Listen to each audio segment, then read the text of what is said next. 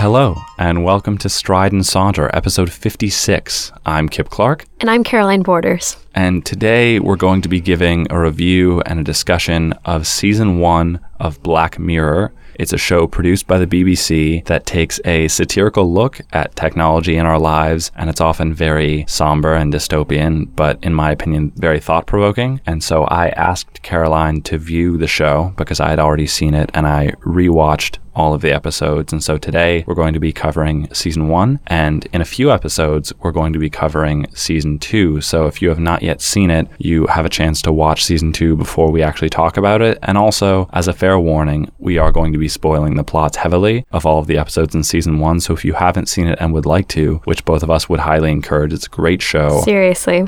Do so now and stop listening to this episode because we are going to spoil it and we don't want to ruin it for you. So Caroline, which episode do you want to begin with in this discussion? I think for me, the most relatable was the third episode, The Entire History of You, I think it's called. And they're all disturbing. They really are. They incorporate technology in a way that is on one end horrifying, and on the other, you can't stop watching because we've all had this desire to have, at least in this episode, this kind of technology. So the basic premise of this episode is that everyone has a grain implanted behind their ear, which stores all their memories, and they can go back and replay moments. And in those replays, or redos they call them, then you can also incorporate lip reading or simply like slowing down the motions. And the episode begins with a young lawyer named Liam sort of stumbling through an interview for a new job, and he leaves with the very distinct impression that he didn't quite get it. And you can see in the looks of those interviewing him that they are not terribly confident in his abilities. And as he's leaving in the taxi cab, he's scrolling through memories of what happened, and it's just so paranoid. And I think that's one of the most important ideas in this entire episode, is that of paranoia and how we regret deeply the things we've experienced.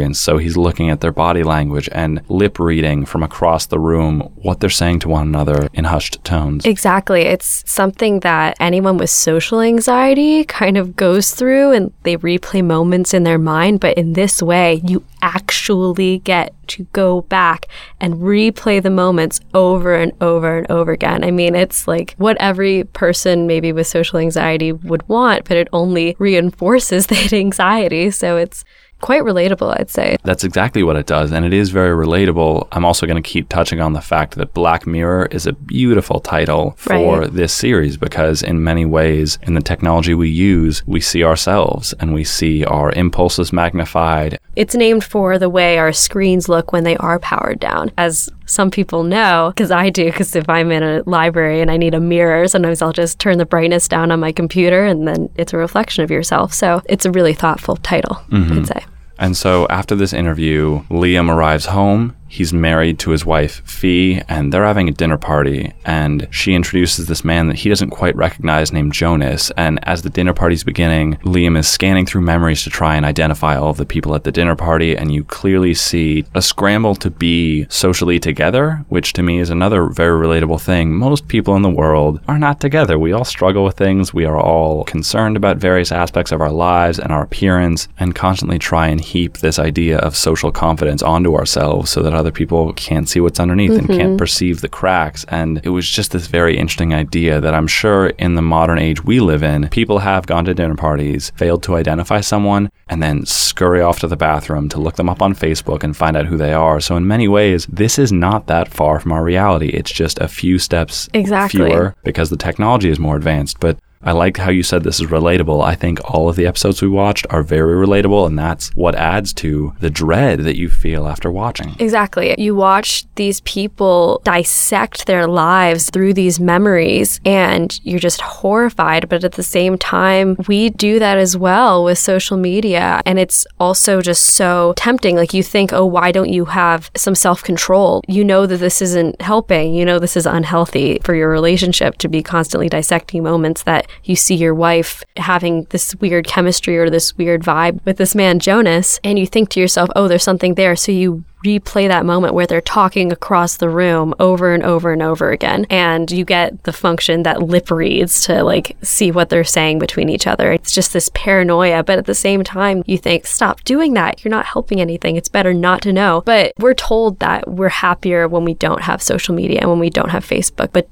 do that many people delete their Facebook for that reason? No, because it's a weird addiction. You have it. It's accessible, so you use it. If we had access to technology like this, even though Black Mirror is really cautioning against it in this episode, I think we would totally use it. And I think what is so thought-provoking about Black Mirror is the fact that everything in Black Mirror is realistic to some extent, and it's kind of outlining the trajectory for where technology is going. Certainly. And after getting home, Liam talks about how difficult the interview was, and his friends say, put a replay up on the wall so we can watch together and review it with you. And I think it's a really troubling idea that when you record so much of your life, it becomes entertainment for other people. And essentially, they think they are critics on the sidelines who can either help you with it or just get a laugh out of what's going wrong in your life and reviewing it. And it seemed like a very human response to this technology, if it did exist in our world, how people would treat it. And I felt bad for him in a way that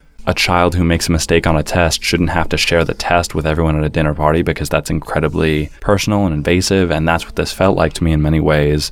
And so the dinner begins, and Jonas reveals a really troubling use of this technology. And he says that he often masturbates to redos of sexual encounters from previous relationships. And my initial reaction was one of disgust, because it seems as though he's dwelling in the past and also in some weird way abusing the trust of people that he's been with in the past. And again, I think it's something people would do with this technology. Totally. They might not admit to it, but we all relish certain encounters we've had in the past, and also human memory tends to distort how great certain things were. And I think we romanticize any element of our past that was even remotely positive. And I think it causes us to dwell and to live in the past in a very unhealthy way. And so increasingly, Liam becomes paranoid. And when he and Fee return home, we learn that Fee actually had a previous relationship with Jonas. And we learn that because... Or she lies about it and she says it was like one time in Marrakesh. We later see Fee at Jonas's house, and Liam goes over to investigate. And there's a memory that's played in which, in the reflection of Fee's eye, he can see the memories of Jonas and how it goes back years. And that just sets him completely over the edge. Mm-hmm. But he found out in a pretty invasive way, I'd say, where he goes through and then it starts playing her memories. And she is just like, please don't do this. She begs him to let it go. And I feel like she's the audience in that sense. I was like, don't do this to yourself. This is crazy. Mm-hmm. Like, you're not helping anyone. But at that point, I mean, he's past the paranoia. Gone. He's gone, you know? Mm-hmm. And it was also really troubling, again, touching on the sexual aspect of how this technology was used. Yes. After Fee and Liam sleep together, when they return from the dinner party or in a nearby night, they sleep together and then immediately relive, or even during the sexual experience, are reliving previous encounters that were better. And it's just so bizarre. They're using one another as sad. Physical bodies. I mean, and it's really interesting how it's filmed too, because it's introduced like, oh, they're having like passionate sex, and then it jumps out of that because that's the memory, and you see them having pretty, I don't know. They're just writhing next to one another on a bed. It's disturbing. With grayed out eyes of them watching these past memories, and it's so interesting that that is what society could be heading towards in that way. So to conclude the summary of the episode, at least, Liam eventually becomes more and more paranoid and confronts Jonas. He gets drunk and he goes to Jonas's house and says, you're going to prove to me that you have memories of my wife and you're going to delete them. You're not going to masturbate to the image of my wife anymore, and threatens him with a broken bottle. Jonas and his wife are increasingly confused and upset by all of this. They try to be gentle at first, but Liam is increasingly aggressive and threatens Jonas with the broken bottle and says, you're going to delete all of those memories. And Jonas eventually does. Liam, being drunk, drives home and crashes his car. And earlier we've actually learned that Liam and Fee are expecting a baby. And he comes home after crashing the car drunkenly. He survived. He watches the memory of what he had done to Jonas, because that's when we retroactively learn that he drunkenly threatened this man. he comes home and confronts Fee, who adamantly insists that the baby is, in fact, hers and Liam's, and we find out that it's not. Liam pushes her, and eventually she admits, I believe, that it's hers and Jonas's. And so the episode ends with Liam wandering about his house, and he's watching memories of things, and the memories slowly fade out, and we see that he's just alone in this barren house. It's implied that Fee left him. Who knows where she went, but he's alone. And I feel like that's a really powerful image. And in desperation and anger, at the end of the episode, he goes to his bathroom and he gets a razor blade and cuts the grain out. And it's a poetic moment, and symbolically it's beautiful. But for me, as someone who doesn't do well with blood, it was really disturbing. And I could also in many ways feel the emotional pain of just being ravaged by all of your memories like that and having them at a finger's touch away. Exactly. And I remember at the dinner party, there was one woman who'd had her grain removed. And everyone was like, I could never do that. And she was like, oh, I'm the happiest I've ever been, you know? And I think there's those people in our society, like those people who don't have Facebook, who aren't connected to the internet, and people around them who really rely on the internet now are like, I could never go without the internet. It's there. And even if we're told, oh, we would be happier without it, we couldn't not have it. And I think the unspoken question at the dinner party from those who still have their grain to the woman who had hers removed is, how can you really be happy if you don't have the ability to access those happy memories? I don't know if it's actually said, but I think it's heavily implied that that's their confusion with her, that they don't understand what it is to be happy if you're not reliving that happiness. And to me, as a closing remark on this episode, I think that's one of the points, that Absolutely. You're not meant to live your life dwelling in one or a few happy moments, but finding new ones that are different from previous examples of happiness and expand your definition of what it means to be happy. And how living in the past can really destroy relationships and lives, or just dwelling in the past, maybe. Right. The next episode we're going to talk about is episode number 2. We're going backwards here, and it's called 15 Million Merits. So to give a summary of this episode that's a bit more succinct, we are met by Bing and his friend Abby, both of whom live in a society where people, upper class or middle class citizens, are constantly on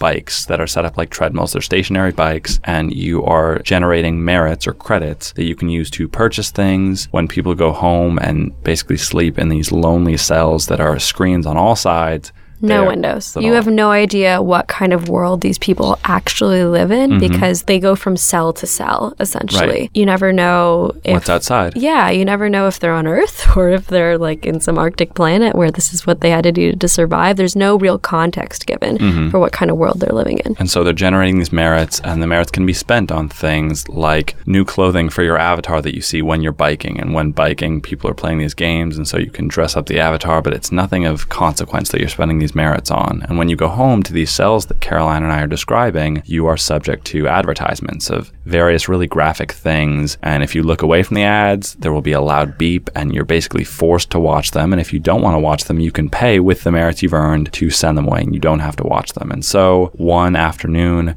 Bing is in the bathroom, and he overhears this girl named Abby singing beautifully. And he says, you should really go try out for that X Factor-like game show called Hot Shots. And he, of course, doesn't compare it to X Factor in our world, but that's what it's like, American Idol, any talent show. Any talent show, yeah. And so he has recently inherited 15 million merits, and that's the entry fee for the show. He spends it on her. She goes, and what very disturbingly happens is that she sings, and the judges find her to be above average. Slightly over average, and say, sorry, there's no room for an above average singer. Have you considered something in maybe the adult actress field, and would you be interested in pornography? And she hesitates, as I think many people would if faced with that question, first of all, by authority figures, and secondly, in public. There are people watching, and when I say people, it's really avatars of those watching from their bikes. Or in their cells. Exactly. Rooms. And she doesn't want to do this. And but what did she drink before she went on stage? This thing called compliance, which is basically a drug. Obviously, there's a play on the word compliance. And so gradually she's goaded into this, and the scene cuts away. We don't know what happens. And Bing, unsure of what has happened. He's heartbroken, I'd Exactly. say. Resumes biking, and we don't really know her fate until one day he sees an ad for her in a very graphic scene. Exactly. The episode itself, with Bing being the protagonist, is pretty anti-pornography because all these ads are very pornographic, and he just keeps trying to shut them off. And that's really the main form of entertainment that is coming on those screens. And every time he does ignore it or shut it off, then he loses some of his merits. Right. And he, having spent $15 million on Abby, has virtually none left when he sees her ad play. And so he turns away, and there's just this ear-piercing shriek that emits until he is basically forced to watch his friend that he sacrificed so much for. And so we see him become an apathetic figure. He loses essentially all hope and resumes biking.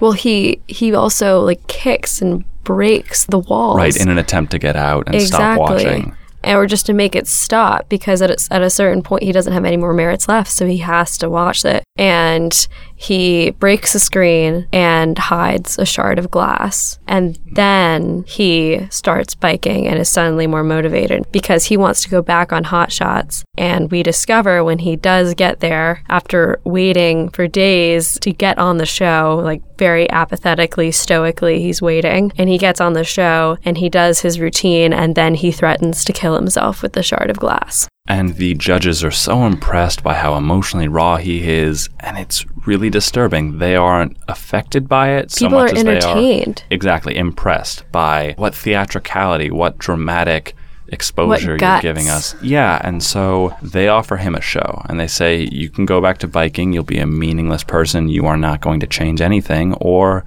effectively, you can have your own show in which you can rant about whatever you'd like, and you will be above that system. Mm-hmm. And so, again, there's a cutaway, and we find out that he has decided to take a program in which he constantly rants and holds the glass shard up to his neck in what is essentially a caricature of his prior emotions. And the episode ends with him looking out over just a vast green forest stretching to the horizon, and we don't know if that's a real image or if it's just inside of a slightly larger cell. Exactly. And that's how the episode ends. So I want to ask, as I should have for the previous episode, what was your initial reaction? Once the episode ends, do you remember how you felt and what you thought? I find this episode one of the hardest to talk about just because it is so dystopian in a way that it's a lot less relatable to me in a way, but relatable in so many other ways, where I feel like our lives are governed by screens in a lot of ways. Not that technology's taken over the world, but in a lot of ways it has. And I think what Black Mirror does really well is that, especially in America, technology is glorified and championed and held up on this pedestal, and it really brings it down to a level where it is quite negative, especially in this light where a person's life is screen after screen after screen after screen, to a point where then they are behind the screen and making all these other people watch. And that's like the height of where they can go in life, is to be on the screen. And I found that disturbing and sad.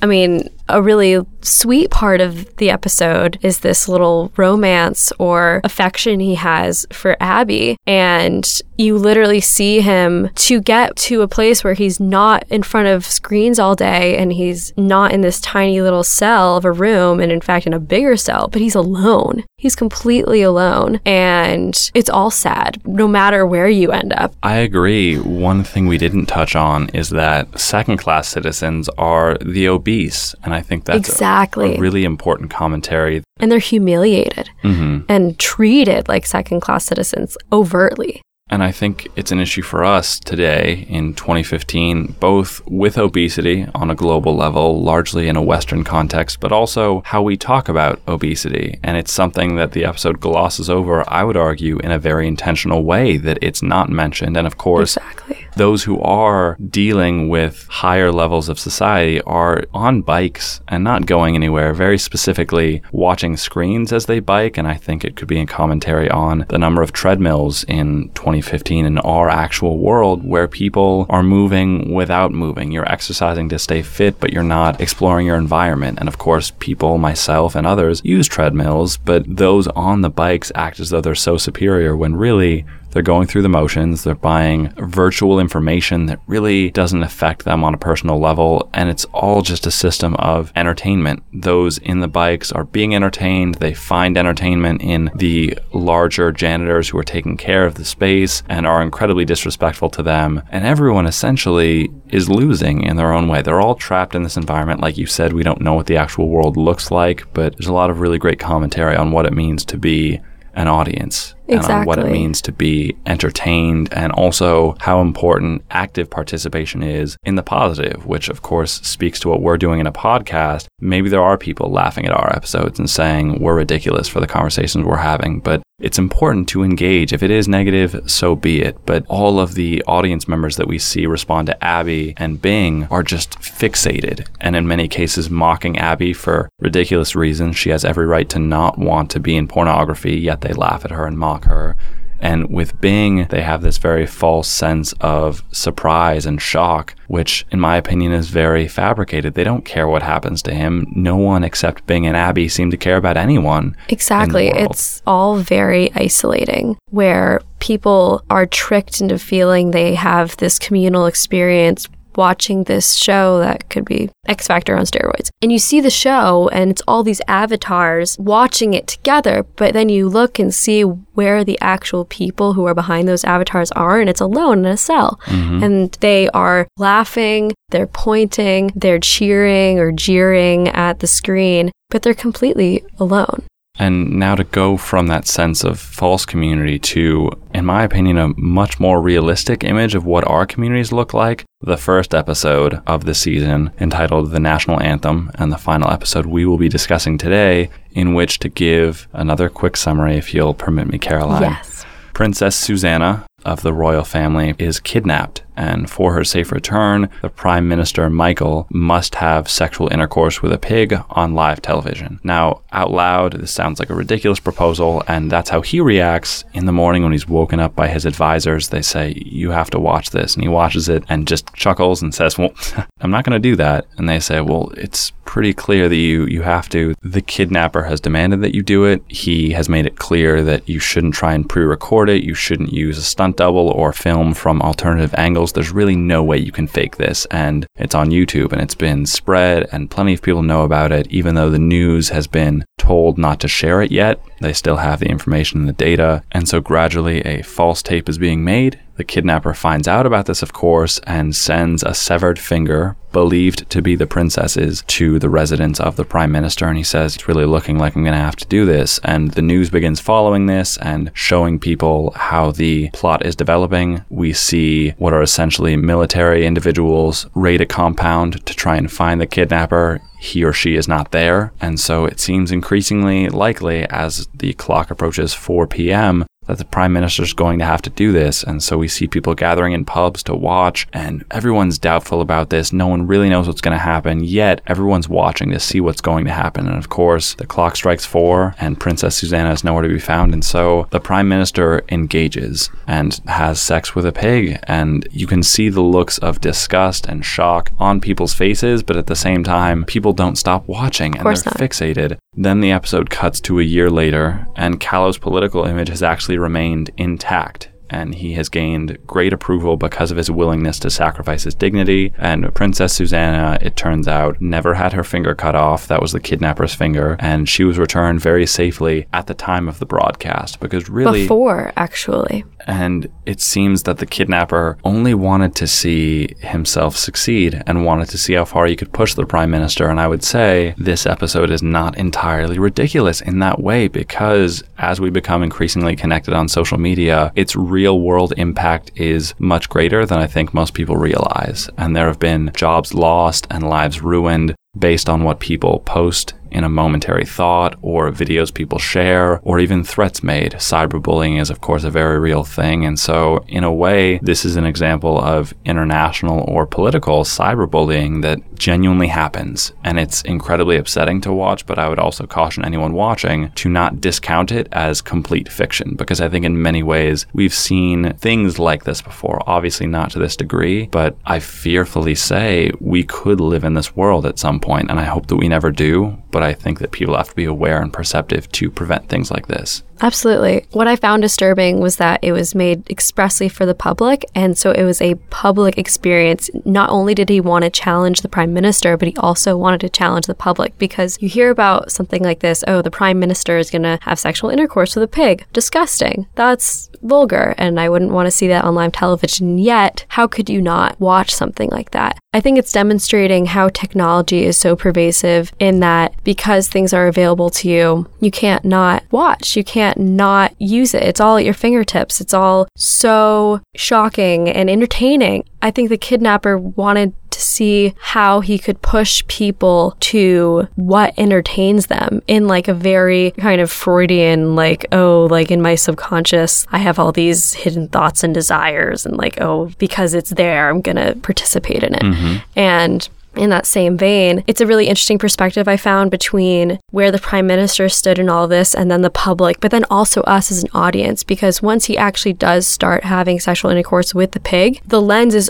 on the act. Us as the audience become the public, and we can't stop watching either because it's just so crazy. We don't feel nearly as guilty maybe as a public would, because it's just a television show. And I think the episode also points to the fact that you can be the most powerful individual in the world, politically, economically, whatever. You still have social ties, and social media doesn't care how wealthy you are. If you have an embarrassing story or an embarrassing image, people will spread it. And that's one thing that's really key, is that messages get spread around, often the shocking ones and the disturbing ones, and those that we are engrossed by, yet at the same time disgusted by and don't know quite how to deal with them except publicly. And while the prime minister is maybe revered for his act, his wife is utterly humiliated and is reading stuff on social media before the act happens. And then you see the prime minister and his wife months afterward, and she won't even go near him. I mean, in public, they put on a facade,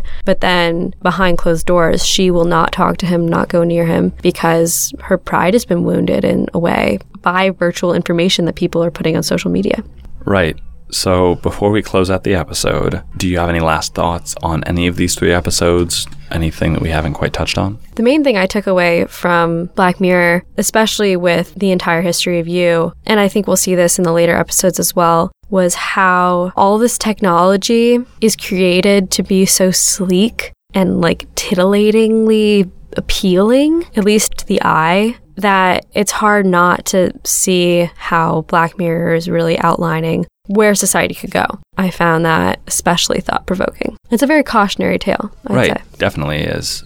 I would say, as a final thought of something I'd like the audience to think about, and then Caroline, I'll hand it back to you, the idea that many of these episodes, as I said, regarding the national anthem, are not so far from our reality. And although we don't have grains behind our ears, we do have smartphones, and we often capture as much as we can on them and do later relive those moments, or try to, with the information that we capture. And I think it's interesting that we can be so disturbed by watching the entire history of you, yet so comfortable with the socially popular practice of capturing images and videos of our lives. And so replaying them. Right. Months later, replaying them and being like, oh, haha, remember this?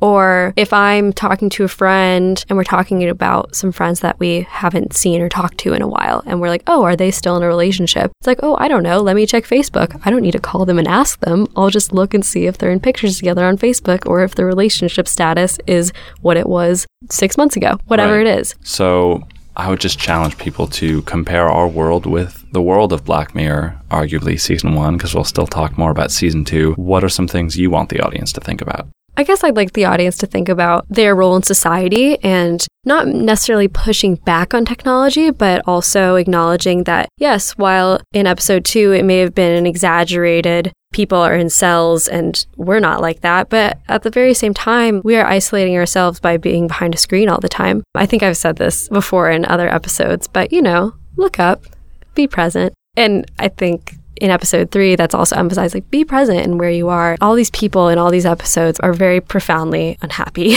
And I think Black Mirror is really trying to send the message that these people are depressed because of their technological advancements that they have access to. Definitely. It's a very good point. And so if you have thoughts on Black Mirror Season 1 or on the conversation Caroline and I have just had, we would love to hear them. You can reach us on Twitter or on Facebook. Our email account is strideandsaunter@gmail.com. And if you enjoyed the episode, please consider sharing it with friends and reviewing us on iTunes. And if you quote the text of your review in iTunes and email it to us, you will be entered for a chance to win a $20 Amazon gift card. And as always, thank you very much for listening. And from thought to word and voice to ear, this is Kip Clark signing off. And this is Caroline Borders. We'll see you next time.